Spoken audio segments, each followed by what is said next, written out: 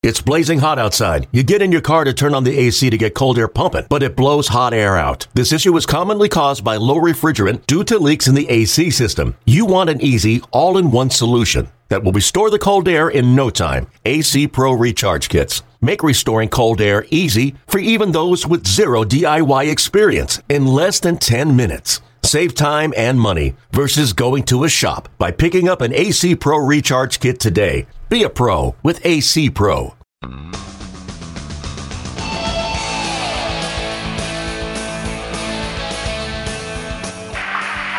a fly ball towards left field. Going back fast is Kennedy. Kennedy gets there, and he takes it. And the Cleveland Indians are the world champions of 1948. And they are leaping joyously as they go off the field. Din is being mobbed, as are Lou Boudreau, and out in center field, Tucker and Kennedy come running in arm in arm.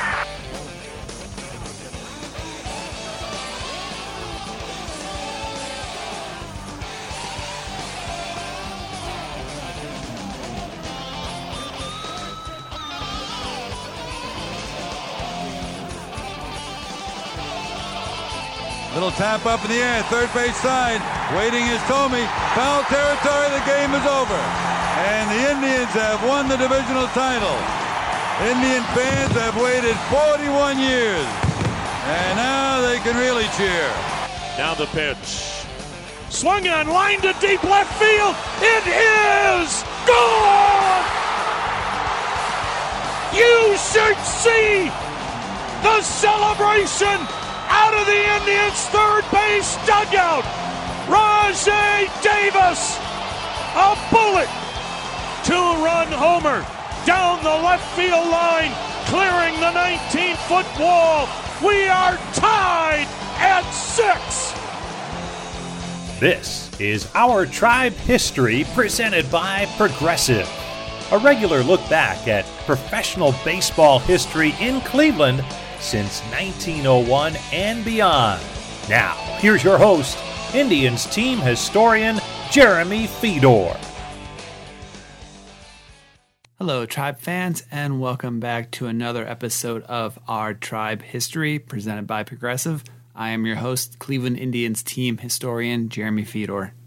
We have an exciting episode for you this week. We're going to talk about Ray Chapman, and in this podcast, I was fortunate enough to interview Mike Sowell, and if the name sounds familiar, he is the author of The Pitch That Killed, which is, for me, one of my top baseball books, and if you haven't had a chance to read it, I'd say pick it up. It's the story of Ray Chapman and Carl Mays and that fateful day at the Polo Grounds in 1920, and he does a great job chronicling everything that led up to that moment and the events after. So throughout this podcast, you're going to hear parts of my conversation with Mike.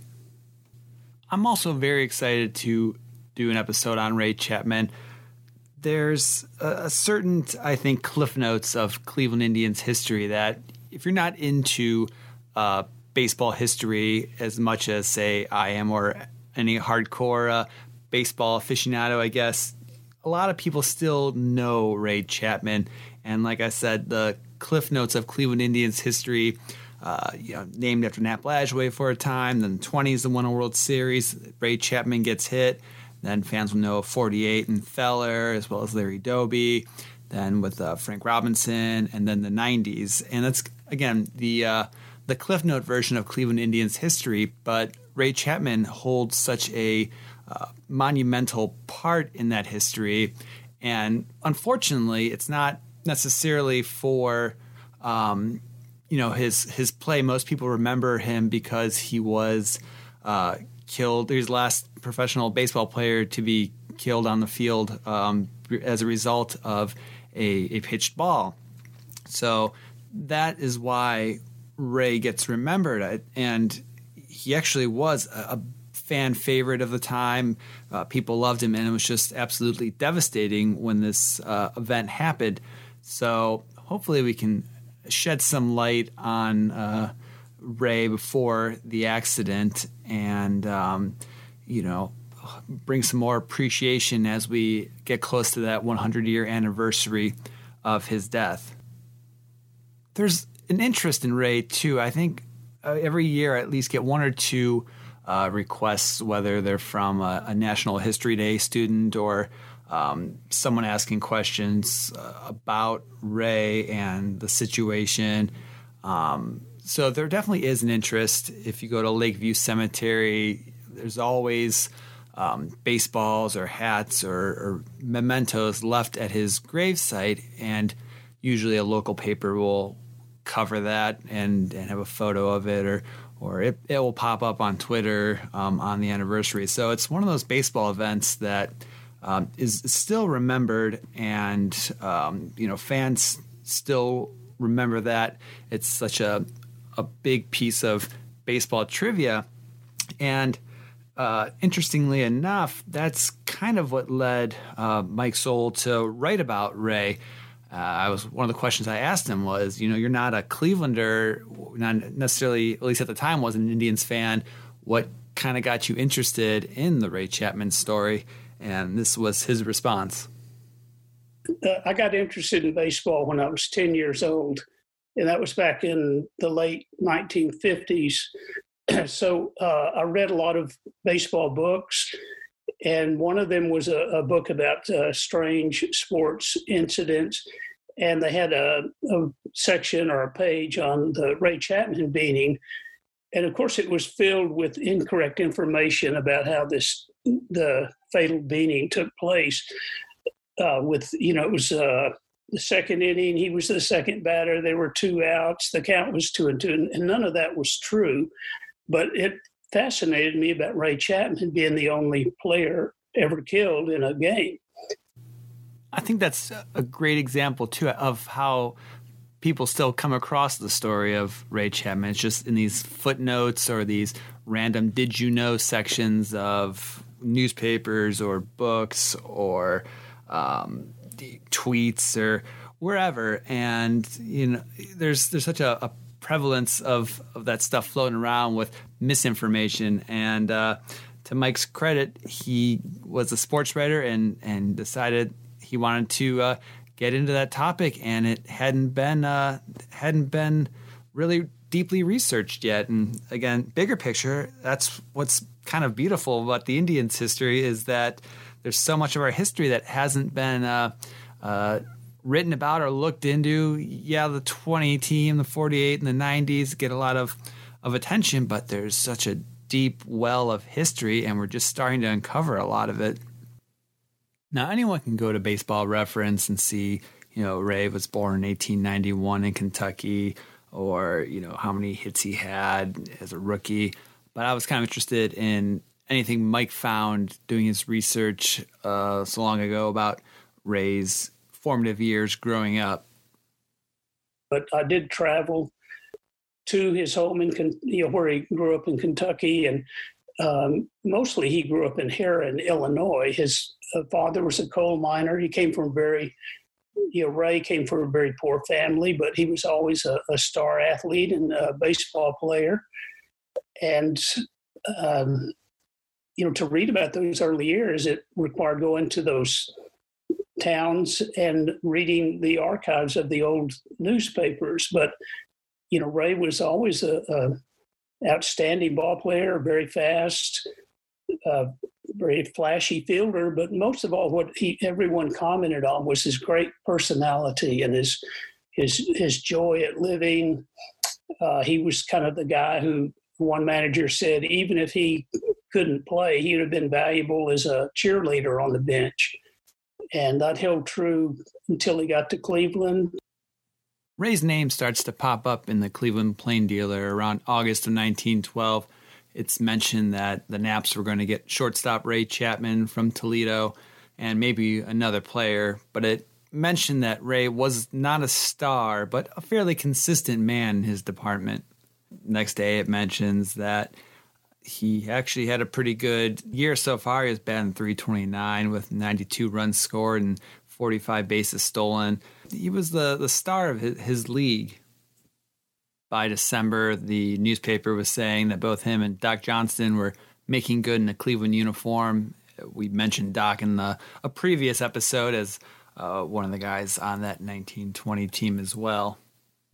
As Mike said, Ray was a guy that he was easy to get along with, and people loved him, and he just had one of those personalities. And you see that in the newspaper articles. One from 1913 mentioned how he was having a rough day in the field, but the fans were still giving him support. And he said, had the fans got after me today, I don't know where I would have thrown the ball, but with them helping me, I just had to settle down. And the title of the article was, Fans are Chapman's Friends for Life just because they cheered him along. So he had a personality that was the defining aspect of him, that he was just a likable guy, and now we call it a good clubhouse guy. Here, Mike elaborates. He was probably the single most popular baseball player among other players at that time. He didn't have any enemies, opponents, teammates. They all loved him. He was always in a good mood. He was the type of person who, when he came into a room, he kind of lightened it up, and everyone's attention was drawn to him. He was really talented. He had a great voice. He was the guy who led the team in singing, and just kind of a cheerleader. And he was also such a flashy fielding player that he was probably like the Ozzie Smith of his day as far as his fielding. Made a lot of spectacular plays. The fans loved him. He was the best bunter in baseball, and he still holds the record for the most sacrifice hits. 1912, Ray plays 31 games, but as the seasons progress, he puts more and more time. He has a few injuries here and there. He breaks his ankle or his leg sliding one year. But again, a fairly consistent and sturdy ball player. And time goes on, he's developing a life for himself. He ends up meeting his wife, Kathleen Daly. Her father was, I believe, president of East Ohio Gas. So Ray was possibly thinking of life after baseball, maybe even as early as that 1920 season. He's reaching that age. He's 29 that year. Of how many more years of baseball do you have left? That kind of adds to the tragic tale of all this. He recently got married, and his wife becomes pregnant. So he's got this great life going for him. But as we all know, the story does not take a happy turn. And here is Mike's take on Ray Chapman. As most people who follow that or read about that Indians team know, that there was some talk that he was going to retire at the end of that season. He had, from this early beginning as the son of a coal miner, he had risen into Cleveland high society by marrying Kathleen Daly, who was the daughter of one of the wealthiest businessmen in Cleveland. So, and at the time, the 1920 season, Kathleen had gotten pregnant, and Mr. Daly was building a house for the newlyweds. And so it was a great period, or a great time in Ray Chapman's life. And, so much was coming together for him. And all of this before that tragic ending out on the ballpark in New York. And two things about that. One, if you're interested, the house that Ray's father-in-law was building for them actually ended up being built. It still stands today. It's near Lakeview Cemetery, which is kind of ironic, I guess, considering that's where Ray ends up being buried. But as something that I'm interested in for my job, it's finding these connections to our past, and the house that Ray and his wife and that happily ever after was supposed to happen is still standing, and you can actually go see it. But another point is, and this is what I asked Mike, is were these stories of Ray wanting to retire after 1920 true? I mean, was it something that was going on in the papers? Obviously, hindsight's 2020, so you could make the story a lot sadder when you interject the fact that, hey, he was going to retire, and obviously he was passed away by then, so you couldn't really ask him if that was true. So this is Mike's response to that question. it was in the newspapers. There actually was a feeling that he might retire, but I don't think he would have. I mean, he was at the peak of his career. He was having a great season. Bill James has speculated on what might have happened had Chapman lived, had this beaning not happened, and that Ray was the best of all of those great shortstops, so a few of whom ended up in the Hall of Fame.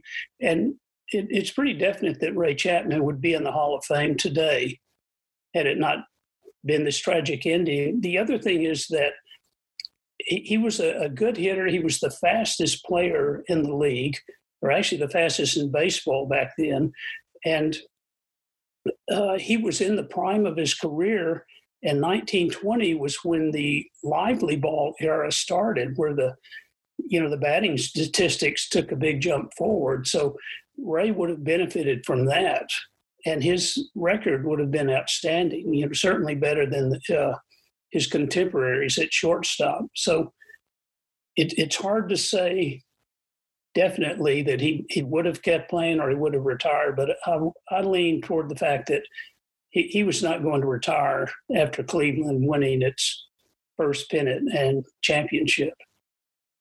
And with that, we're going to move on to the actual game at the Polo Grounds in August, and I'll let Mike set the stage for that. Well, it was a critical game. The Indians had been in a kind of a three-team race. The Chicago White Sox, basically the Black Sox team from 1919 was still together, and they had a great team. And the Yankees, with Babe Ruth now on the team, they'd gotten him from the Red Sox in 1918. So it was a three-team race, but the Indians at one point had a big lead in midsummer, and then they hit a bad stretch. It became a tight three-team race, and the Indians went to New York for a critical road trip that would start with a series against the Yankees. So it was a big game, and it was the first game of the series. Is August 16, and by chance, Carl Mays, the Yankees manager, Miller Huggins, revised his pitching order to get Mays to pitch the opening game of the series, with so much at stake. And coincidentally, Mays also was going for his 100th win that day. And that game featured Stan Coveleski pitching for the Indians. And between Coveleski and Mays, it was a pretty tight game. The Tribe was up 3-0 going into the top of the fifth with Ray Chapman coming to bat. Ray had gone over 2 so far in the game. He had 2 outs, both by bunt, so wasn't having a great game at bat. Mike points out another fascinating coincidence regarding Chapman that took place on that day. And another coincidence was the day of the game was a book on baseball instruction for young players, for children, had come out, and the author had chosen Ray Chapman as the ideal batter in his batting stance because it enabled him to stay at the plate and wait for a while, wait on the pitch. He was able to get out of the way of a pitch. So it was speculated he would be the hardest player to be hit by a pitch in the game. And the other half of this combination is Carl Mays, the pitcher for the Yankees.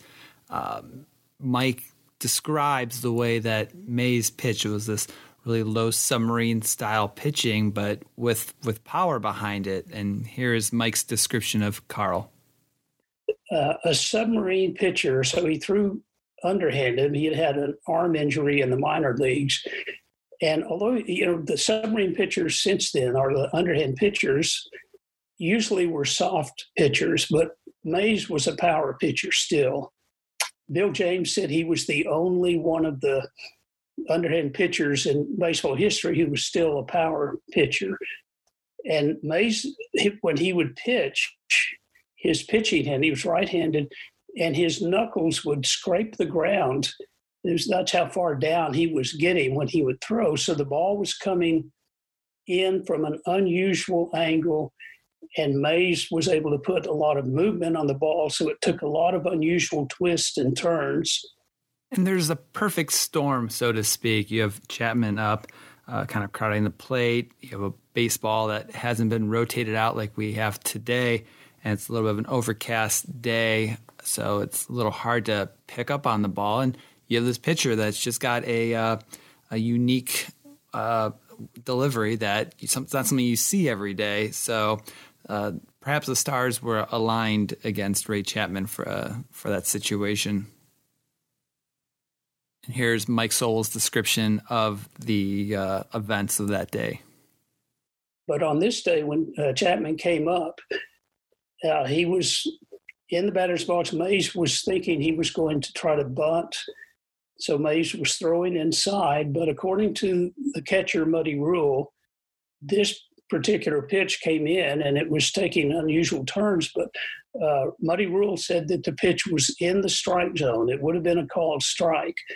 But Chapman, as he always did, he was crowding the plate, and he had, according to Rule, Chapman's head was actually leaning over the plate in the strike zone. Of course, now that can be disputed, but the pitch came in, and it was inside, or it was coming toward Chapman's head, and for some reason, he froze. He didn't make any movement to get out of the way of the pitch. And a former Cleveland ball player who had been seriously beamed a few years earlier had talked about that experience. And he said that on those occasions, you see the ball coming, you know it's going to hit you, but you're fascinated by it. And it's like a snake, a deadly snake about to strike you. And you're just paralyzed. You see what's going to happen, but you can't move to prevent it. So that was what some people thought happened to Chapman. Others speculate he lost the ball in the background, that he couldn't pick up the ball very well. But whatever, the ball did hit him in the head. It hit with such force that there was a loud crack, and the ball bounded back out to the pitcher's mound. So Mays, thinking it was that the ball had hit the bat, fielded it and threw to first base. Wally Pipp was playing first base for the Yankees. He turned to throw the ball around the infield, and then they noticed that something was wrong, and Chapman was sinking to the ground at the plate. So that's how the beating came about. After Chapman's hit, players come to his side. They get him up and try to walk him off the field and get out to the clubhouse. And Ray is a little bit, he's a little bit with it. He can get up and walk a little bit, but then he just collapses, and the players have to carry him back to the clubhouse. And, it's one of those situations where you hold your breath and you hope the best. And later on, Tris Speaker, who a close friend of Ray Chapman, mentions his he took a ball to the head. We mentioned that in the previous podcast during the World War I episode, where he wasn't able to participate in the drilling on the field because he still had headaches. So at this point, no one knows, what's going to happen to Ray Chapman. They just know it's serious and it doesn't look good. And to kind of sidebar a little bit, there's this ball at a museum down in Florida that they claim to be the death ball of Ray Chapman. And again, as one of the interests of what I do, the memorabilia and the material culture of Cleveland Indians history, it's such a unique story that is attached to this ball that in the museum world, we call it provenance, the ownership of an item.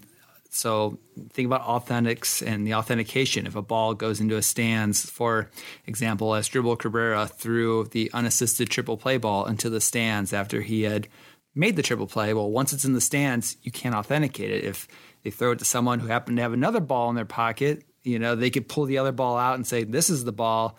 And it's just, you never know. So the story with Chapman's ball is that later on, there's a gentleman who has the ball, and he said, well, Charlie Jameson told me that players were crowded around Chapman and they kept stepping on the ball. So Jameson put it in his back pocket, and long story short, threw it in his bag. And after the season was over, I was like, oh, this is the ball. And Then he ended up saving it, but as he got older, he's like, I don't want this. Gave it to a sports writer who happened to be it was to a youth baseball coach. And as the story goes, the coach needed a ball for his batting practice with the kids. So they pulled it out of his glove compartment where it lived. And as they were taking like grounders, the first ball hit, bounces a few times and hits the kid and, breaks his face or something along that nature. And this ball is cursed. So it's passed on to someone else. And, it's such a far-fetched tale. And again, no one knew that Chapman was going to die. So why would Jameson have held on to the ball? And the newspapers don't corroborate that. And, Mike and I talked a little bit about that and, both kind of on the same page of it's a far-fetched story, but, it'd be nearly impossible to prove that ball that is called the Chapman death ball is actually the ball, just because there's so many strikes against it. Here, Mike goes into a little more detail. But the reality is that, and this was covered in detail in the newspapers after that game, but the reality is that the ball hit after it hit Chapman, it went all the way back to the mound. And that was all the sports writers saw. It was very obvious, and it was thrown to Wally Pipp at first base. So when Mays and Pipp realized what had happened, then Mays started complaining to the umpire that he should have thrown the ball out of play, and he was showing the ball to the umpire to show that it was too scuffed up to stay in the game. And he was essentially trying to put blame on the home plate umpire, Tommy Connolly, that it was his fault Chapman was beinged. Going back to the clubhouse, apparently Ray may have been somewhat conscious. He was supposedly asking for his wedding ring or trying to talk to some of his teammates. And again, here's Mike. Well, according to the coverage that I had and everything I found, they got him to the clubhouse and they had him lying on a table, and they called an ambulance. So the ambulance was coming. And he was conscious and he was trying to speak, but he couldn't. And he saw the team trainer and he motioned him over, and he kept pointing at his ring. Chapman kept pointing at his own ring finger. And before every game, he would give his wedding ring to the trainer to keep during the game. And he was motioning to the trainer because he wanted the wedding ring back. He wanted it put on his finger. So Percy Smallwood, the trainer, placed the ring back on his finger, and that brought Chapman a lot of relief. And he was, according to, I believe it was Jack Graney, Chapman was able to whisper to him that, don't tell Kathleen, but if you do, tell her I'm all right. He didn't want his wife to know about he'd been seriously hurt. So I think he was conscious for a little while, but then he was unconscious on the ambulance ride. According to there was a former ball player who accompanied him to the hospital.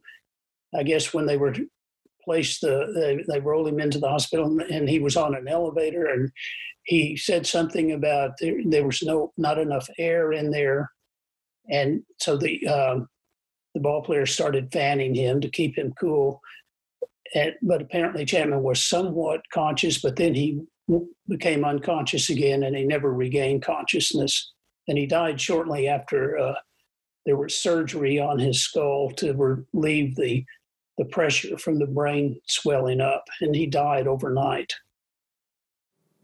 During this time, Chapman's wife, the pregnant Kathleen, is aware of what's going on, but not sure of the seriousness. So she hops on a train and goes to New York, only to realize when she gets there that Ray had passed away.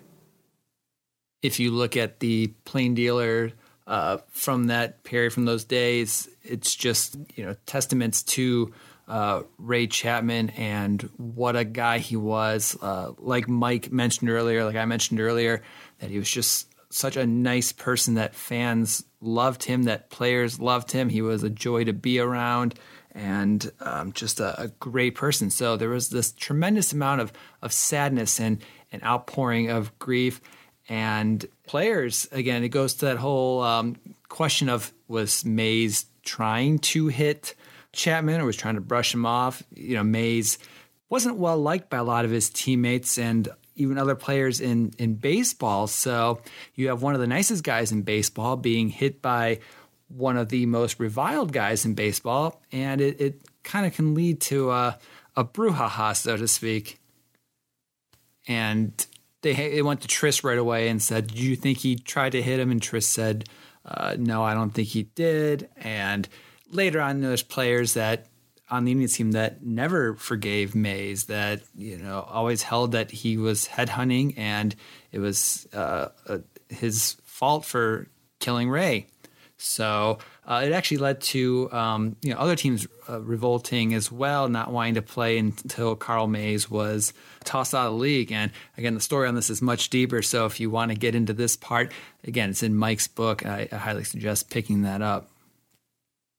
And the house the Dailies lived in, Chapman's body, was brought back from New York, and it actually went to the house. The house no longer stands, unfortunately. It's a vacant lot, but they were going to have the funeral, I believe, at St. Philomena at first, but moved it to St. John on East 9th just because it was a much larger venue for the funeral, because everyone wanted to be there. And again, it was standing room only. After the funeral, it led to Lakeview Cemetery, where Ray is buried today. But there's an interesting discussion there, is that Tris Speaker and Jack Graney both didn't make it to the funeral. In a previous interview with Scott Longer, author of the book on the 1920 Indians, we spoke about this situation, and apparently there was the newspaper said that the players were overwhelmed and they actually couldn't make it to the funeral. Jack Graney had to get out of town, but there actually was most likely a fight between Speaker, Steve O'Neill, and Jack Graney regarding the possibility that Ray was going to convert to Catholicism, and Speaker supposedly having this anti-Catholic feeling. So more or less it came to blows. However, the newspaper never ran with that. They just kind of, like I said, the players were overwhelmed. And Scott does a great job digging into that and believes wholeheartedly that that fight did happen. I believe he said he talked to Steve O'Neill's granddaughter, who was aware of it. And here we have Mike was actually able to speak with someone who was there, and he had Wamby's take on it. Well, according to Bill Wamsgans, who was the only player on that team still living when I was researching and writing the book, and so I was able to talk to him. And he said that, that they put out the story about them being too overcome, and they tried to deny the fight. But I think Wamsgan's exact words were, "We all knew damn well that they did fight." So I believe that is true, that Speaker and Graney fought, and that's why they were unable to attend the funeral, because they did some damage to each other. There's the unanswered question, too, of why was Ray buried at Lakeview Cemetery? There's a family cemetery plot down south where his family's buried, or Daly family have plots in Calvary Cemetery, which is a Catholic cemetery. So Ray is buried in Lakeview, and all by himself, because the tragedy of the Chapman family, continues not long after Ray dies. Is his wife remarries. She has the baby, Ray's daughter, and moves out to California, but eventually just is so distraught over everything years later, commits suicide. Ray's daughter then is sent back to Cleveland, where she dies of sickness. I think she was 8 years old or somewhere around there. So both of them are buried in Calvary Cemetery away from Ray. fairly quickly after Ray's passing, these groups come together to raise money to build a memorial or monument in Ray's memory. So if you've ever been to our Heritage Park, you'll notice this tablet on the bottom floor of Heritage Park of Ray Chapman, and that was created within the year of his passing. So you can go out to Heritage Park and check that out, and you could touch it if you like. It used to hang in League Park, and then when they moved to Municipal Stadium, it supposedly was on one of the walls by one of the ticketing offices. I've never found a picture of it. I would love to actually find a picture of it hanging at Municipal Stadium. But as the story goes, when we moved to Progressive Field, it got lost in one of the mechanical areas where they store everything, and was discovered in the late 2000s and refurbished and put back up. So his memory is still with Cleveland fans, and it's one of the, I think, most visited grave sites in Lakeview. I mean, I have no statistics to back it up, but there's always baseballs and hats and at his grave site. And that's the I guess Cliff Note version of the Ray Chapman incident. As I mentioned before, great book, The Pitch That Killed, real deep dive. It's been around for, I think it's been 30 years, and Scott's book also goes into great detail about the incident. But again, Ray is still remembered in Cleveland. We're going to get to the 100th anniversary in a couple months. So hopefully, if you have a chance, if you're getting a little stir crazy, you can take a trip to Lakeview and check out Ray's tombstone. And that wraps up this episode of Our Tribe History, presented by Progressive. I hope you'll join us next week when we start to look at the nuts and bolts of that 1920 season leading into the World Series.